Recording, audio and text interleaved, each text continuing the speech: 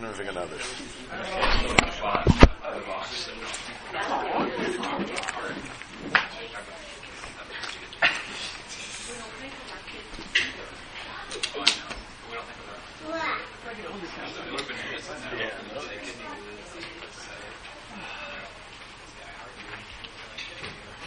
We are ready for Revelation 10, and I would stress that chapter divisions can be distracting.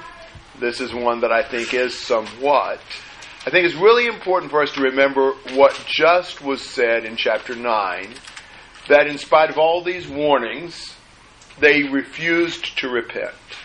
And we talked for a second about what you might think and what you might do if you were the Lord, in view of this. After all that you've done, try to bring the people to repentance, to try to warn them, and to try to humble them. And now we'll have a chance to see what the Lord does. We've kind of speculated on that, imagined that. But chapter 10 will show us that. I believe chapter 10 is a unit. There are three basic events, all tied together by the presence of the same figure that's involved with those three events. So I'd like for us to read the chapter as a whole. I think it basically makes one point, and I think each of those three elements kind of goes together to make one point. So, would somebody read chapter 10? I saw another strong angel coming down out of heaven, clothed with a cloud. And the rainbow was upon his head, and his face was like the sun, and his feet like pillars of fire. And he had in his hand a little book which was opened. He placed his right foot on the sea and his left on the land. And he cried out with a loud voice as when a lion roars. And when he had cried out, the 7 peals of thunder uttered their voices. When the 7 peals of thunder had spoken, I was about to write. And I heard a voice from heaven saying, Seal up the things which the 7 peals of thunder have spoken, and do not write them. Then the angel whom I saw standing on the sea and on the land lifted up his right hand to heaven, and swore by him who lives forever and ever, who created heaven and the things in it, and the earth and the things in it, and the sea and the things in it, that there would be delay no longer. But in the days of the voice of the 7th angel, when he is about to sound, then the mystery of God is finished, as he preached to his servants the prophets. Then the voice which I heard from heaven, I heard again speaking with me and saying, Go, take the book which is open in the hand of the angel who stands on the sea and on the land. So I went to the angel, telling him to give me the little book. And he said to me, Take it and eat it. It will make your stomach bitter, but in your mouth it will be as sweet as honey. I took the little book out of the angel's hand and ate it. In my mouth it was sweet as honey. And when I had eaten it, my stomach was made bitter. And they said to me, You must prophesy again concerning many peoples and nations and tongues and kings. So, who is the figure that kind of is involved with everything in this chapter? Strong angel. Yeah, the second strong angel of the book of Revelation. Where's he from? Heaven. So he's from the very presence of God. That's significant. Where someone's from in the book does tell you a lot. You might glance at 11:7. There's a beast that comes out of the abyss. That shows you a lot about his character. So here's a strong angel coming out of heaven. What does this angel look like? Rainbow on his head, face as of fire, feet pillars of fire. Yeah, so kind of envision this angel. Bright, gigantic. He's got one foot on the sea, the other foot on the land. So he's gigantic, straddling the shore. And he has a loud voice, like a lion roar. There are several things about this angel that remind you of the picture of Jesus. I don't necessarily think this angel is Jesus, but he has a lot of characteristics of Jesus. And when he speaks, what happened in verses 3 and 4?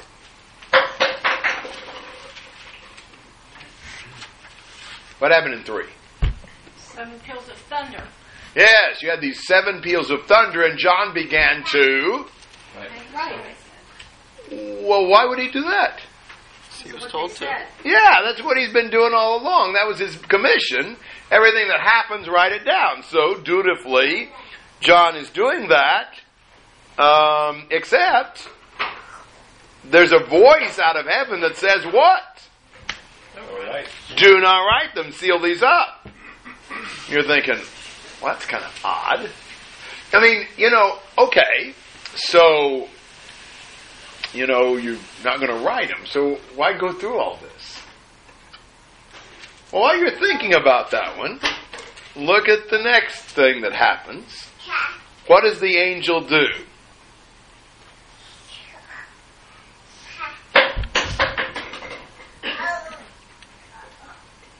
Swears an oath. Yes, raises his right hand to heaven and swore this oath by God that what? No more delay, but rather the mystery is completed. What God has said to the prophets will come to pass, so no more delay. That's what the angel swears to. And then, what does the angel have in his hand? He has a little book, and what does John do? Takes that little book. And? Eats it. Well, okay. Must have been very little. It must not have been too big. What did it taste like? Bitter in his stomach is a hard, thing to digest, even though it's sweet as honey to eat. Does that remind you of anybody, by the way? Ezekiel did the same thing. He had a message that he was to devour, and he did, and it tasted like honey. And in this particular case, when John eats the book, he's told, you must prophesy again concerning many peoples and nations and tongues and kings. So his eating the book was taking a message in of prophesying against these nations and kings and so forth. Now, I think when you see this chapter as a unit, and particularly when you see it in the light of the last two verses of chapter 9, this starts to make some sense. Why would there be no more delay? Because nobody would repent. Yeah, I mean, is there any good reason to delay the outpouring of God's full wrath any longer? I don't think there is. If they were sort of repenting, or some of them had repented, or whatever, maybe you would. But in this case, there's no reason for a delay. Now, I think that fits with what the first act and the last act of this chapter. Why not write the seven thunders? But why would he decide not to? Why would God not want these in the program? Would it portend what he was about to do to them? I don't know what it would do. Perhaps it would warn them about the judgment that was coming. It's what the trumpets did. Or maybe a description of what was going to happen. Yeah, maybe. Can you see connected with there not being any delay? Too late. Too late for the message, so why bother writing it down? Yeah, I think it's on the right track. I think maybe it'd be best to see the thunders as more parallel things to the trumpets. More judgments, more warnings. And basically, he's not going to use that. There's no more delay. We're not going through another 7 anything. It's time to execute the judgment. It's time to bring the wrath of God down on them. There's a time for some thunders to wake people up, and there's a time that, you're not getting any more wake-up calls. There's no more delay. John, eat the book. Prophesy. It's time to bring the judgment down on these wicked men who refuse to repent. So I think we're seeing that there were other warnings God could have used, but he decides not to. We'll put those back on the shelf. There comes a time when God just doesn't warn anymore, when he doesn't go through anymore, preliminary anything. There comes a time when there's no more delay. Execute the judgment. Prophesy and get this thing over with. They're not repenting. That's what I see. I see this chapter as really just the outgrowth of their lack of repentance. Therefore, God won't send more thunders. He's going to send the absolute wrath down on these people. Comments and thoughts? Eric. I was just thinking, because we always look at it as giving the wicked more time, but the opposite of that is you're giving the good people longer to be persecuted. And You're right. Said earlier, he'll be persecuted for 10 days, so he knew there was going to be a time he was going to cut it off. You're right. That's a good point. I agree with that. And Under verse 7 it says, He has declared these to the servants and prophets. Do we have record of those? Would those be some of the prophets that wrote the scriptures? I think so. I think that this may relate even to some things that were written in Daniel. We're going to see in chapter 13 a lot of parallels, also chapter 17 with Daniel 7, where you see a persecution against the saints, a war against the saints, and you see God destroying the horn and the beast that was against the saints. So I really think that what you're seeing here in terms of God's judgment of the persecutors is parallel to the end of Daniel 7.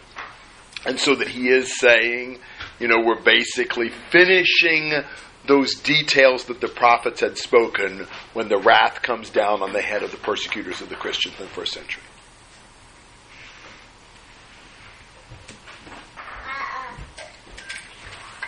Other comments and questions?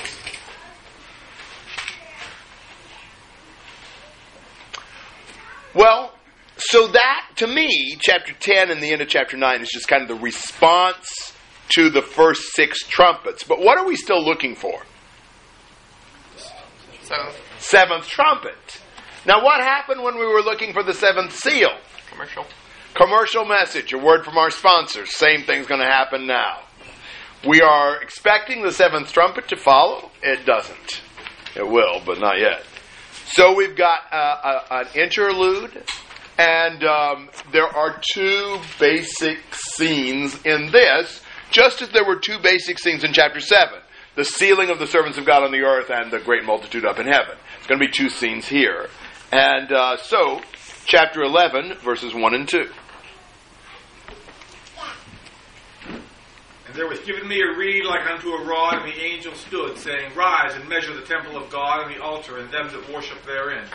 But the court which is without the temple leave out, and measure it not. For it is given unto the Gentiles, and the holy city shall they tread underfoot 42 months. Now this is a tough little 2-verse section.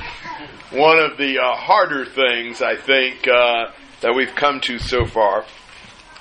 And it took me a while to figure out what I think about it, and you don't have to agree with this. But let's see if we can understand the basic ideas, and then we'll try to interpret it a little bit. John gets a measuring rod to do what with? Measure the temple, the altar, and the worshipers. There's a part that is not measured. What's that? Court. The courtyard that would be around the temple. Now, what happens to that unmeasured part? And what do they do with it? They trample it down for how long? 42 months. Now, there's just several things about this that are, worth commenting on, and we just kind of take this a step at a time. But I think all of them will help us in understanding what this is about. Evidently, measuring protects, because it's the unmeasured part that's trampled down by the Gentiles. The 42 months will come up 4 more times in the next 3 chapters. This one and the next 2. It may not come up always as 42 months, but because it's also described in terms of the number of days and years and things like that. We're in Revelation 11, the first part of it. But you look at verse 3, 11:3, the witnesses prophesy in sackcloth for 1,260 days. Do 42 times 30 and you'll come up with 1,260 days. In 12:6, the woman's in the wilderness nourished for 1,260 days.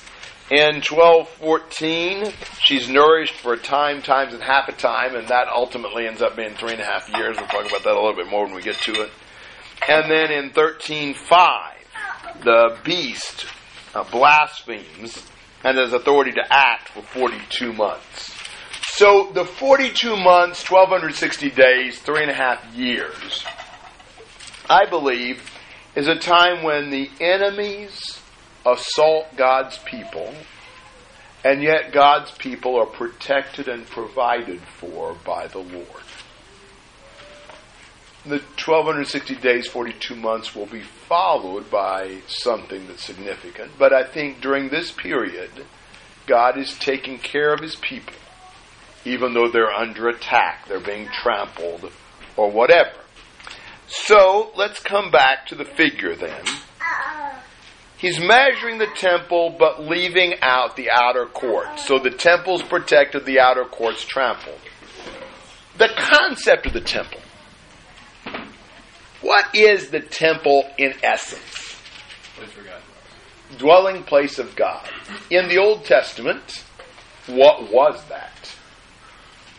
Physical location. It was a building on Mount Zion in Jerusalem. In the New Testament, what is the temple? Christians. I would agree with that. Could we make that more specific if we needed to? What is the temple for us? We said Christians, but can you be more precise? Church. Yes, but can we be more precise? Our body. Can you be more precise than that? Our heart. I think that's the point. I think God dwells in our heart. What's the courtyard around our heart? Our body. So what part does God protect? Us. What part gets persecuted? Which matters? Don't fear the one who can destroy your body, but the one who can destroy both soul and body in hell. Matthew 10:28. I think the idea of this is God is protecting the spirit, the soul, the heart of His people, even though during this 42 months their bodies are getting trampled on. The seal. Go back to chapter 7. I think we'll see a parallel a little bit. The sealing of the bondservants of God protected them in connection with the wrath of God being poured out. I think this measuring protects God's people in connection with the persecution that's coming, with the affliction. But what part does it protect? It really protects them. It doesn't protect the outer court, their body, that is persecuted during this period of time. So I think He's saying to God's people, you're not going to be hurt, even though your outer court may be trampled. Now, like I say, there's other ways to look at this, and you may have one of them. So, comments and questions? I don't know. That's a really big stretch. Yeah. I have nothing else against them. Just like I see where you're going, but do you think the common Jew would have come to that conclusion? Well, I don't think that's the question, but why not? Why is that the question? Well, sometimes, I don't know what they would have understood or what they wouldn't. I'm not sure I'm so concerned about what every one of them would have understood. The question is that what they could have and should have understood from that? And I'd say, well, I think it's, I think we've been able to see that from it. I don't think that's out of the question.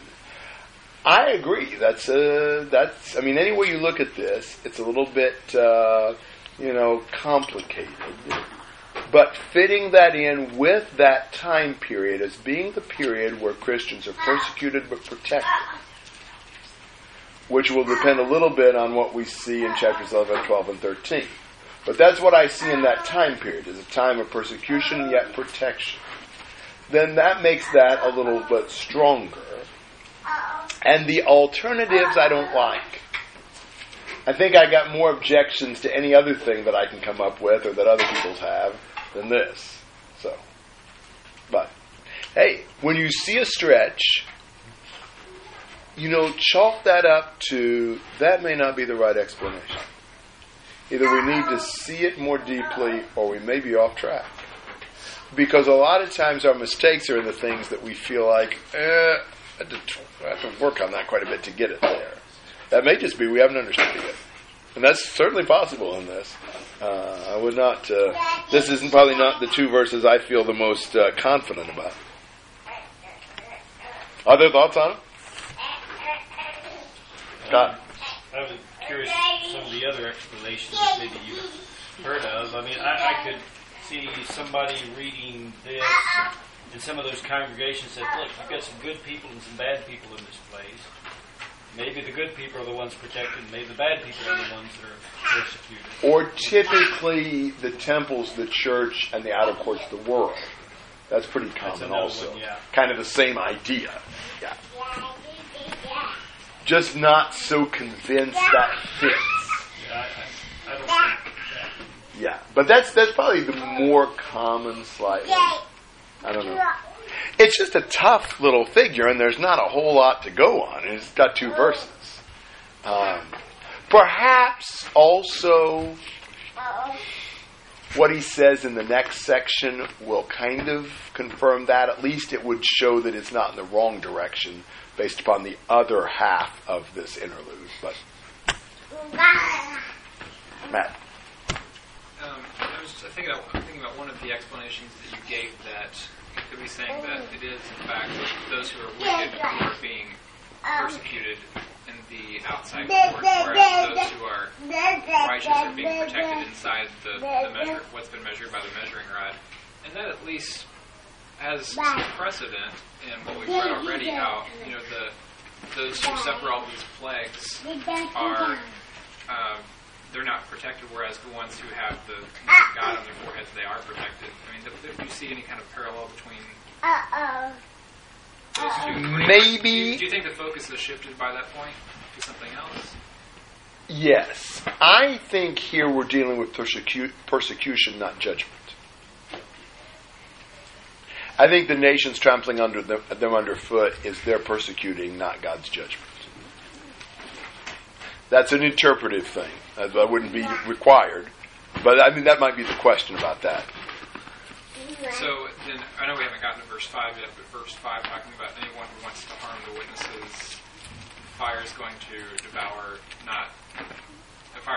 their enemies. So you would have the idea of it's the enemies who are the ones who are being punished versus... Yes, exactly. God is going to punish those who are trampling the outer court. The two witnesses represent God's people, and God's not letting them be killed during those 1,260 days. He's continuing to preserve them, even though they're being persecuted. Tough passage. Chapters 10 and 11, for a long time, I've studied Revelation quite a bit for quite a number of years. For a long time, they were just I really struggled with them. You may think I still am, but they were some of the last chapters that I felt like I had, come to at least what I think is a coherent understanding of. I know we haven't actually got there yet, but since Matt mentioned it, suddenly in verse 3, we've got two witnesses. Yes. And where did they come from? I mean, in the image, in the picture that John is seeing, it's like they're spoken of as almost as if John knows who these people are, but we haven't really seen them, I don't think. We haven't. I think this is a new picture. Yeah, or been identified. Yeah. They just appear on the scene almost as if John knows who they are. No, he's going to explain who they are in 4. I think the fact that in 4 he tells who they are indicates that they probably weren't known before. Okay. Yeah, Eric. Is there any significance to the fact that now John is actually doing something? He's not just He's done a few things before, like eating the book. Yeah. Right. And it seemed like there was something. Is there anything else he's done? Maybe not. A lot of writing. A lot of writing. Yeah, that may be all. I was thinking there's something else, but I don't think there is. Yes.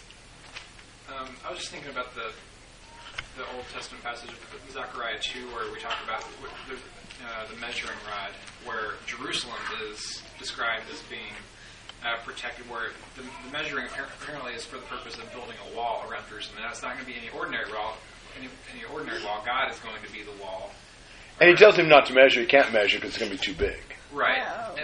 But it seems like in the following verses that those who are punished are those nations that have been plundering them. Those are the ones who get the persecution that people inside that measuring line are protected from.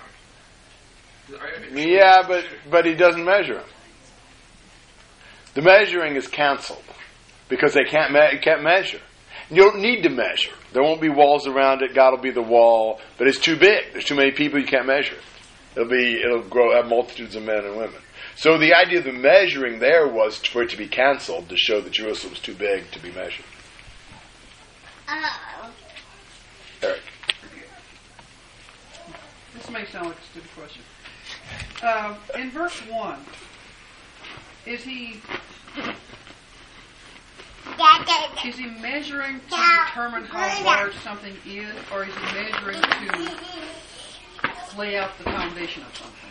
I think he's measuring to show the part protected. I mean, for instance, you can measure this room because it's already laid out, or you can measure how big this room would be. Is he measuring? I think he's measuring something that already exists. David. Was it thinking along that line more of, we have a piece of property surveyed, this belongs to God. Yes, exactly. That's what I think. Ezekiel had a pretty extensive vision of measurement, including the temple, right? Yes, he did. And that was the point of that measurement, that this is God's. This is for God's people. Anyone who is not God's people cannot enter. And I wonder if there's some of that idea. This is, whatever the place may be, this is God's place where God's people can have refuge. Yeah, maybe so. That'll make you think. Let's work on the next one a little while. This one at least is longer. Maybe that'll help us. Yeah. 3 to 13.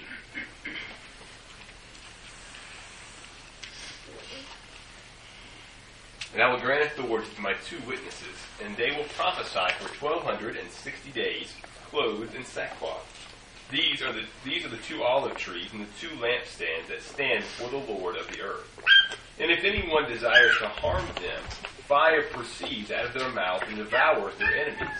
And if anyone would desire to harm them, in this manner he must be killed. These have the power to shut up the sky, in order that rain may not fall during the days of their prophesying. And they have power over the waters to turn them into blood, and to smite the earth with every plague as often as they desire. And when they have finished their testimony, the beast that comes up out of the abyss will make war with them, and overcome them and kill them. And their dead bodies will lie in the streets of the great city, which mystically is called Sodom and Egypt, where also their Lord was crucified. And those from the peoples and tribes and tongues and nations will look at their dead bodies for 3.5 days, and will not permit their dead bodies to be laid in a tomb. And those who dwell on the earth will rejoice over them, and make merry, and they will send gifts to one another, because these 2 prophets tormented those who dwell on the earth. And after 3.5 days, the breath of life from God came into them, and they stood on their feet. And great fear fell upon those who were beholding them. And when they heard a loud voice from heaven saying to them, "Come up here," they went up into heaven in the cloud, and their enemies beheld them. And in that hour there was a great earthquake, and 1/10 of the city fell, and 7,000 people were killed in the earthquake. And the rest were terrified and gave glory to the God of heaven. Okay, we're going to have to work on this a little bit. I think the first thing we need to do is get well in mind the facts of the case. David? When I was reading this, I think it would be better if, well, I don't know about better, but like when I'm reading this, it sounds like whoever's showing him this is like, I mean, they're showing him something, and all we can do is read. And here is the olive tree. I mean, I guess John was seeing an olive tree, or someone was showing him this, but it's kind of hard to understand it when you can't. It's like listening to someone explaining. Well, I was in this candy factory, like, for a tour, and they were showing all the machines work and stuff. It's like listening to the people saying it, but not being able to see any of the machines or what they're talking about. Takes more work. I think we're going to have to look at it more. We're going to have to concentrate on it more. But I think it is quite accessible, at least seeing what he's saying. You've got to kind of distinguish the career, the stages in the career of these two witnesses. You've got the first stage. In verse 3, what do? They prophesy for how long? 1,260 days, clothed in sackcloth. Now, during this time, what happens if somebody wants to harm them?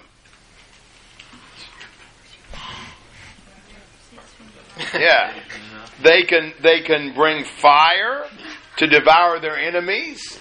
Kind of reminds you of 2 Kings 1. They have power to keep it from raining. They have power over the waters to turn them into blood. They have power to strike the earth with plagues. They have powers over the heavens, the waters, and the earth. You might compare the first 4 bowls and the first 4 trumpets that affect the heavens, the earth, and the waters. So they have great powers to keep their enemies at bay during this period of time. Now, the fact that there are 2 witnesses would mean we've got a quorum. You've got to have at least 2 witnesses in God's law in the Old Testament to establish something. We've already seen some witness concepts in the book. We've seen the idea of testimony.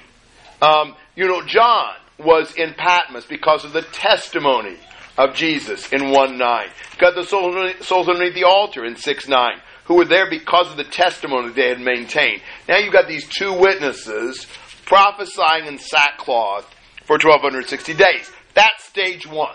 So stage 1 of their career, the period of their prophesying. In stage 2, starting in verse 7, what happens to them? Yes. Who kills them? The beast that comes up out of the abyss. We haven't actually been introduced. We will be later. But the beast that comes up out of the abyss overcomes and kills them. When does he do that? Yes. Not until they had finished their testimony. I say that means the beast is not in charge of this. God is, and he doesn't let them be killed until they finish their mission, but then the beast out of the abyss makes war with them and kills them. And their bodies lie in the street of the great city. There's a lot in Revelation of the battle between 2 cities. We'll talk more about that if we get a chance later on in the book.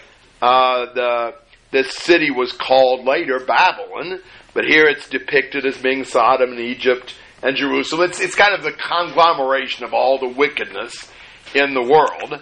And, the fact that the dead bodies lie in the street of the city means they aren't what? They aren't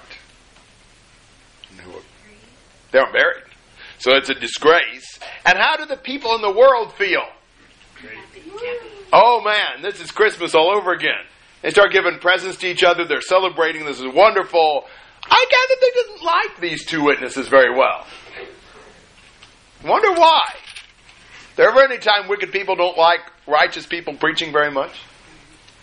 So they don't care for them, and so they're just, gleeful at their demise. However, this period of their death was relatively short. How long did it last? Compare 3.5 years for the period of their prophesying. This was quite short. What was the next period? What happens after the 3.5 days? Spirit of life enters them and they stand up. God brings them back to life. The period of their resurrection They're brought back to life, scares everybody to death on the earth, and they're taken up to heaven. And, the celebration of the earthlings was a little premature. They are brought back to life, they are exalted, and the great city, 10th of it falls in an earthquake, 7,000 killed, and the rest are terrified and give glory to the God of heaven. So, we've got these two witnesses, the period of their prophesying, 3.5 years, their death, 3.5 days, and now their triumphal resurrection. Any comparison here to Jesus? Definitely. Definitely. Jesus was the faithful witness. 1:5, 3:14. He died 3 days, and he was raised. So I think definitely these two witnesses are replicating Jesus' career. But what's the $64,000 question? What does it all mean? And who are the two witnesses? That's my question. You know, David? I don't know. You're saying this looks like Jesus and maybe Jesus and the Holy Spirit? Yeah, good guess, but I don't think so. Let's look at some things that might help us decide who these two witnesses are. The first thing is he does tell us, verse 4. So the 2 olive trees and the 2 lampstands, that solves that, doesn't it? You can go on. It's back to Zechariah. It does, to Zechariah 4. It does do that. Zechariah had the question, who are they? Yes. I didn't really get a satisfactory answer there. Well, the Lord thought he did. They're the 2 anointed ones from Zechariah. The 1260 days is significant because that's the time period of the persecution of God's people. And it's also significant, we're not saying everything yet, we're just kind of trying to put some things before you. In 11:7, the beast makes war with them, overcomes them, and kills them. Look at 13:7. It was given to him, the beast, to make war with the saints and to overcome them. Yeah, that's helpful, isn't it? Yeah. Who does the beast make war with and overcome? The saints. Who were the lampstands? The churches. Who are the olive trees? I say the 2 olive trees in Zechariah 4 represent the kingship and the priesthood. Jesus and his people who are kings and priests. So I think that brings us back to God's people ultimately. You've also got Romans 11 that portrays God's people as an olive tree with various olive branches. So I really think these 2 witnesses represent the people of God. And for 3.5 years, they powerfully prophesy even though they're persecuted. And then the forces of persecution kill them. And it pretty much looks like the people of God have gone down the tubes. It's over. That doesn't last long. God brings them back to life. God transforms apparent defeat into victory. He has a habit of doing that. And so that this is saying to God's people, look, don't worry about the persecution. For the 1260 days, you've got the ability to hold your enemies at bay. And when they kill you, it'll just be a 3.5 day thing before God brings your cause back to life. I would cite the resurrection of the Valley of Dry Bones in Ezekiel 37 as another concept of the resurrection of the cause, where God's kingdom revives by his power and even by his breathing the breath of life into those skeletons. And so that what we are seeing in both of these pictures is that God's people are going to be persecuted but taken care of by him. And for that period of time, it's there's going to be persecution. The outer court's going to be trampled underfoot. They're going to be prophesying in sackcloth. It's going to culminate in the beast killing them, but it's going to really culminate 3.5 days later when God brings life back into them and triumphs over that persecution. Comments and questions? I got all sorts of them. Eric? Well, I got some strange thoughts going on in my head. Well, I'm sorry. Because your original question was, who are these 2 witnesses? And my first thought was the prophets from the Old Testament and the prophets from the New Testament.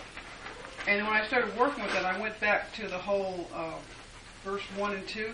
And it looks to me, and I'm probably totally wrong, this looks like a history of God's people. Because he had the Jews who were separate, and he protected them. And he had the prophets who were supposed to be telling the people, here's what you need to do, but they didn't listen to. And then you get to the point where Jesus comes, Jesus is killed, and they're all excited, and he's raised from the dead. And in the very end, everyone who believes repents and is saved. And maybe I'm just being totally simplistic. I think it might be out of the context. I think we have to kind of see it in the light of the context. But we can think about that. Patty. Is the Lord of the earth Satan? No. I think God. God is the Lord. Yes. Verse 4. Verse 4. And the city, is that Jerusalem? Well, I think it's the world city. I think it's the city that's opposed to God's people. I don't think you can specifically identify it just with one city.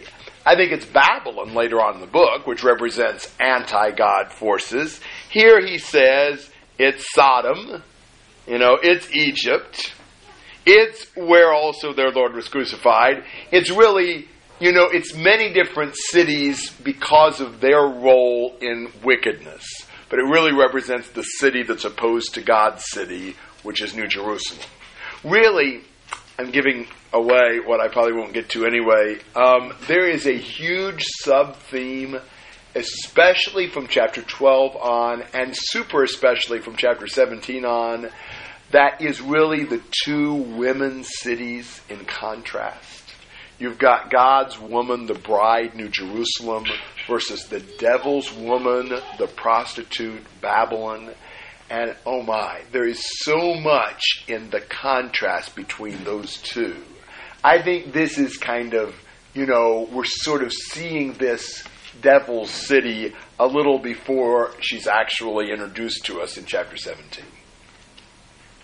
Yes, Scott. When it comes to two witnesses, why I made the comment earlier, it's almost like this isn't somebody new. It's somebody that John knows, somebody that's already appeared in the story. And that fits in exactly, I think, with Christians. Because Christians already, that's what it's about. Right. So it isn't like the scene suddenly changes and we've got two new people there. Just the way that it's introduced to me supports the idea that it's the Christians. It's the ones that have been there all the time. Absolutely. And the fact that the lampstands were previously specifically identified as the churches makes it pretty hard to avoid something that way when he says what he does in verse 4. Yes. And why two instead of one? Well, you go back to the Proverbs. Two are better than one, a twofold cord.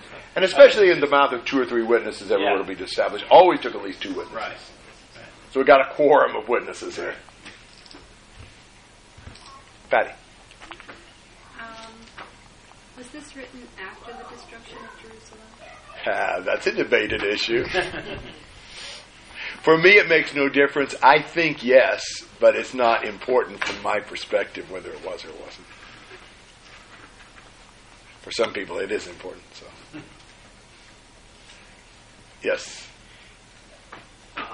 And you may have addressed this earlier, and I apologize. But no problem. do you think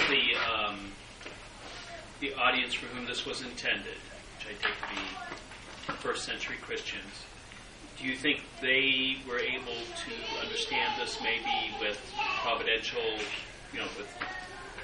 support through the Holy Spirit, or were they just able to, after puzzling over this, be able to make the connections? Of course, they had a richer symbology or whatever, maybe played a bigger role or more prominent role, so maybe some of the understanding was easier unaided by...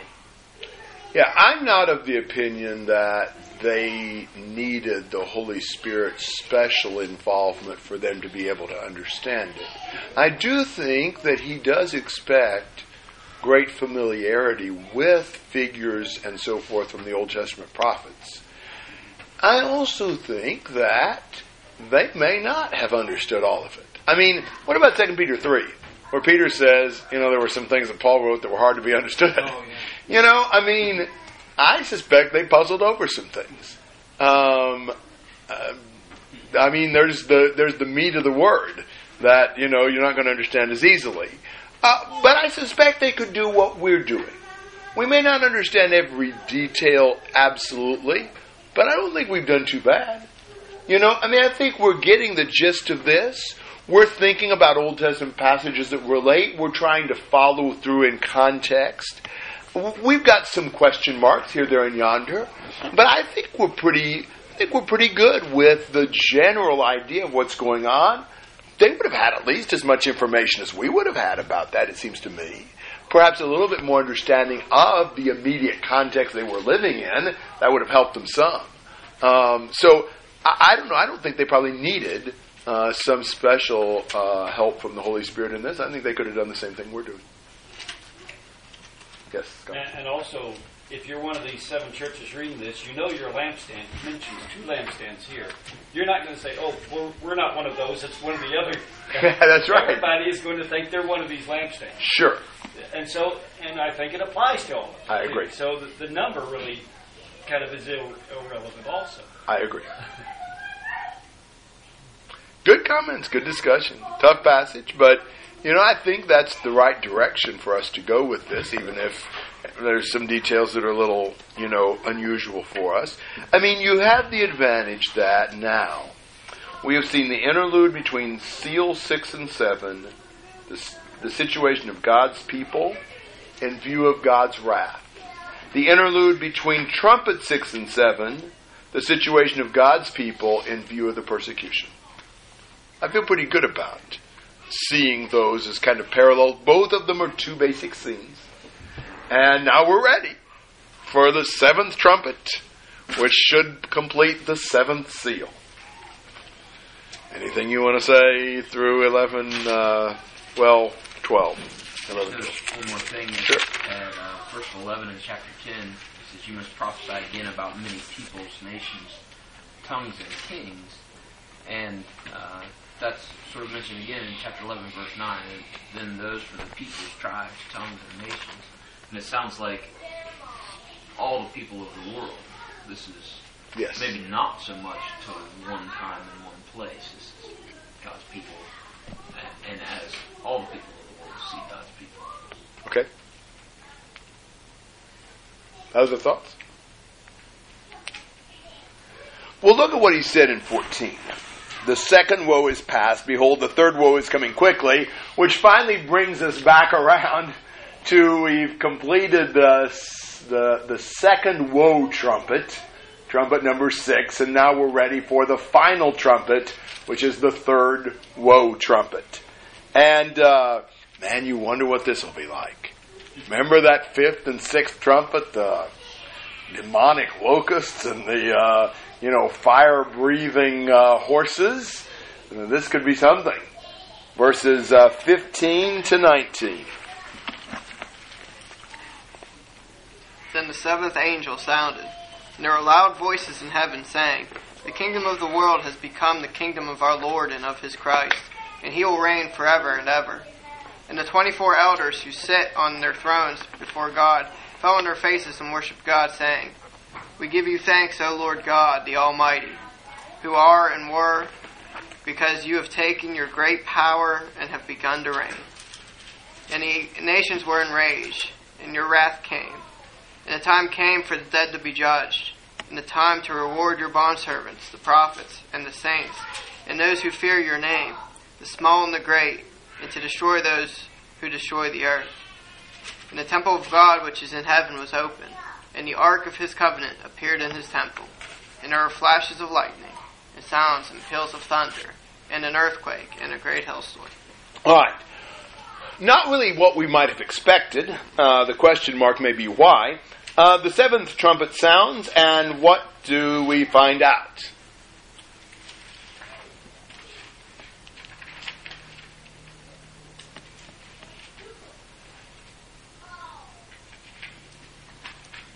Victory. Yes, victory. God's kingdom beats the world's kingdom, and he reigns forever and ever. Now, I'm not sure the best way to look at this, but I'll give you a thought.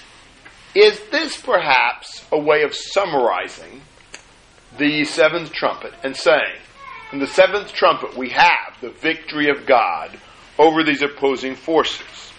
But rather than seeing immediately the details and the impact on the earth, what does John see and hear? Well, he sees the chorus of celebration and thanksgiving in heaven. He sees the 24 elders worshiping God and praising Him for the victory that He gained. We give you thanks, O Lord God the Almighty, who are and who were. Talk about that in a minute. Because you've taken your great power and have begun to reign. And the nations were enraged and your wrath came. You know, God gained the victory. He brings His wrath down upon the nations. He judges the dead. He rewards His servants and saints and those who fear Him. And He destroys those who destroy. So God wins this victory. He brings His power to prevail against those who are putting the martyrs underneath the altar. And, He wins. And so it says in 17, who are and who were, but not who is to come. Because now, in the context of the book, He's come and brought judgment upon those who are persecuting the Christians. So the who is to come is really not relevant. Now He's actually come and He's dealt with them. So I'm willing at the moment to see this as kind of the headline and the summary of the victory. And really, I think probably one of the most significant questions for understanding the book is trying to figure out how to fit these chunks together. What do we do right here? There's several ways to conceptualize this, and I'm not sure the best way. What I'm suggesting right now is that we've got the headline, we've got the summary, but now we're going to blow that up and start seeing the details of the victory, kind of from a different perspective. Now, that's one way to look at it. It's possible to look at chapter 11, the seventh trumpet, as just saying, he just won, and then say we're just backing off in chapter 12 and coming at it from another camera angle, looking at the same thing differently. But I'm, for the moment, suggesting let's see this as the summary, and let's take chapter 12 and following as giving the details, fleshing out that summary. Definitely one of the most significant questions is, do you take chapter 12 and following as being sort of talking about the same thing, or is this something that comes after that? I'm saying it's talking about the same thing. I'm saying that in some sense, we're either expanding on the victory or we're backing up and taking another camera angle on it. I really think we have one main point in Revelation, and we continue elaborating on that from different angles and in different ways. More of a recapitulationist view and not a consecutive event sort of view. So, that's where I'm at with this, and that's probably the simplest way for me to take this, as we're seeing the summary, then we'll start in chapter 12 and detail how that all happened. Jason. Something I missed just along the lines is whenever we got to the seventh seal, as you saw it expand a little bit. Yes. I take this as the same thing. Okay. Yes. And, it's kind of like, okay, God could write this any way He wants. I mean, bottom line, I think God could have said, Book of Revelation, Christ wins, and so do His people. Period. But it's so much more vivid, moving, motivating, and helpful when He gives so many details. He's just not ready to finish the story yet. We need to see it more. We need to get more impact. We need to get more insight. We need to be moved more by this. And thank God. Yeah, it's just exactly, like this.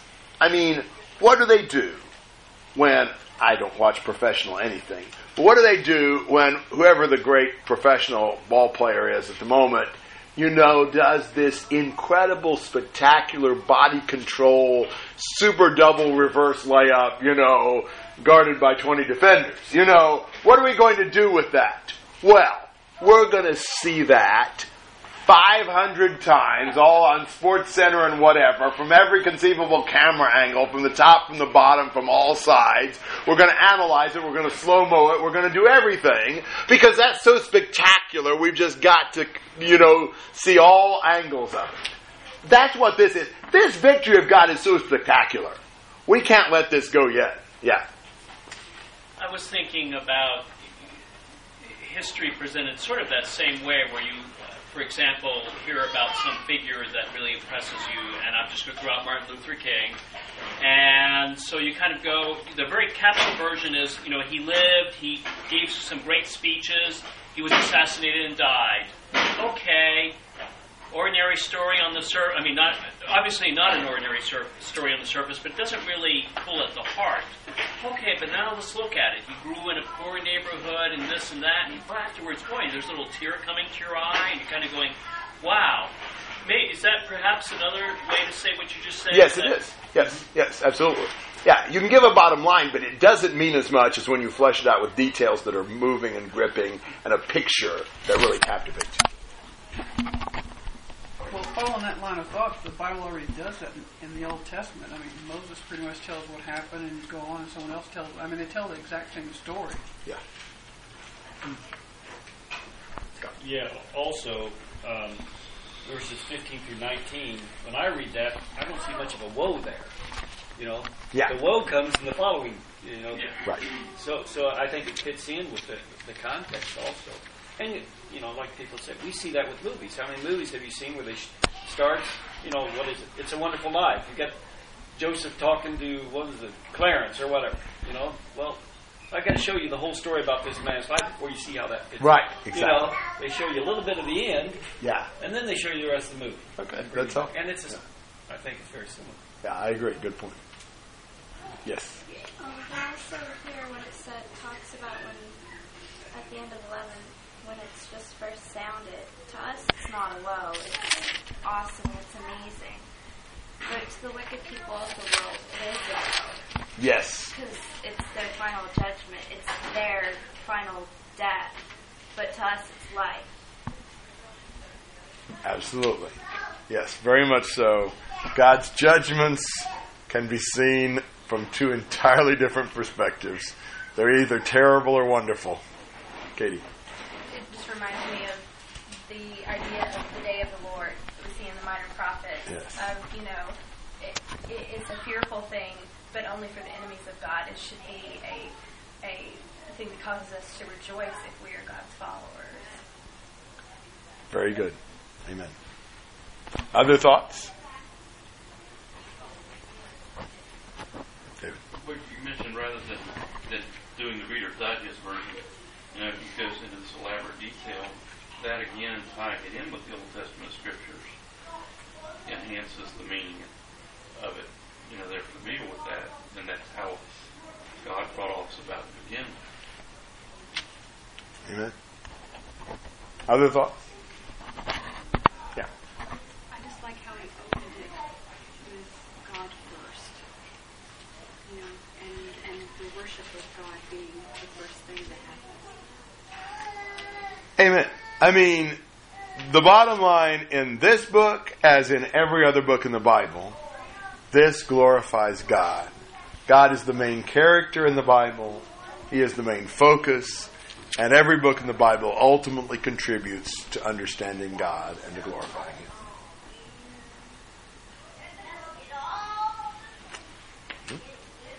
What do you think about the Ark of the Covenant?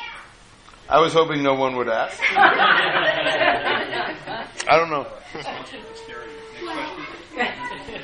David. Just speculation. When I was reading that, it mentions the temple, which of course, the dwelling place of God, the Ark of the Covenant, is where the law was kept. Yeah, that's good. I'm open to everything. It's also the very presence of God in the tabernacle. And it may be in some senses, that verse 19 is transitional into chapter 12. I'm still trying to sort out verse 19, so. Patty. The reason why I asked is because, they hadn't seen, they didn't know where the ark was. That's true. Yeah. And, but that's what would lead them into battle. That showed them that God was fighting the war. That's a good point. I'll agree. Maybe that's the point. All right. I think this would be a good juncture to take a break. Chapter 12 is awesome. I love chapter 12. But why don't we take a break and then work for at least, another hour or a little bit, hour and a little bit, and then we'll stop. So we'll take a break and come back.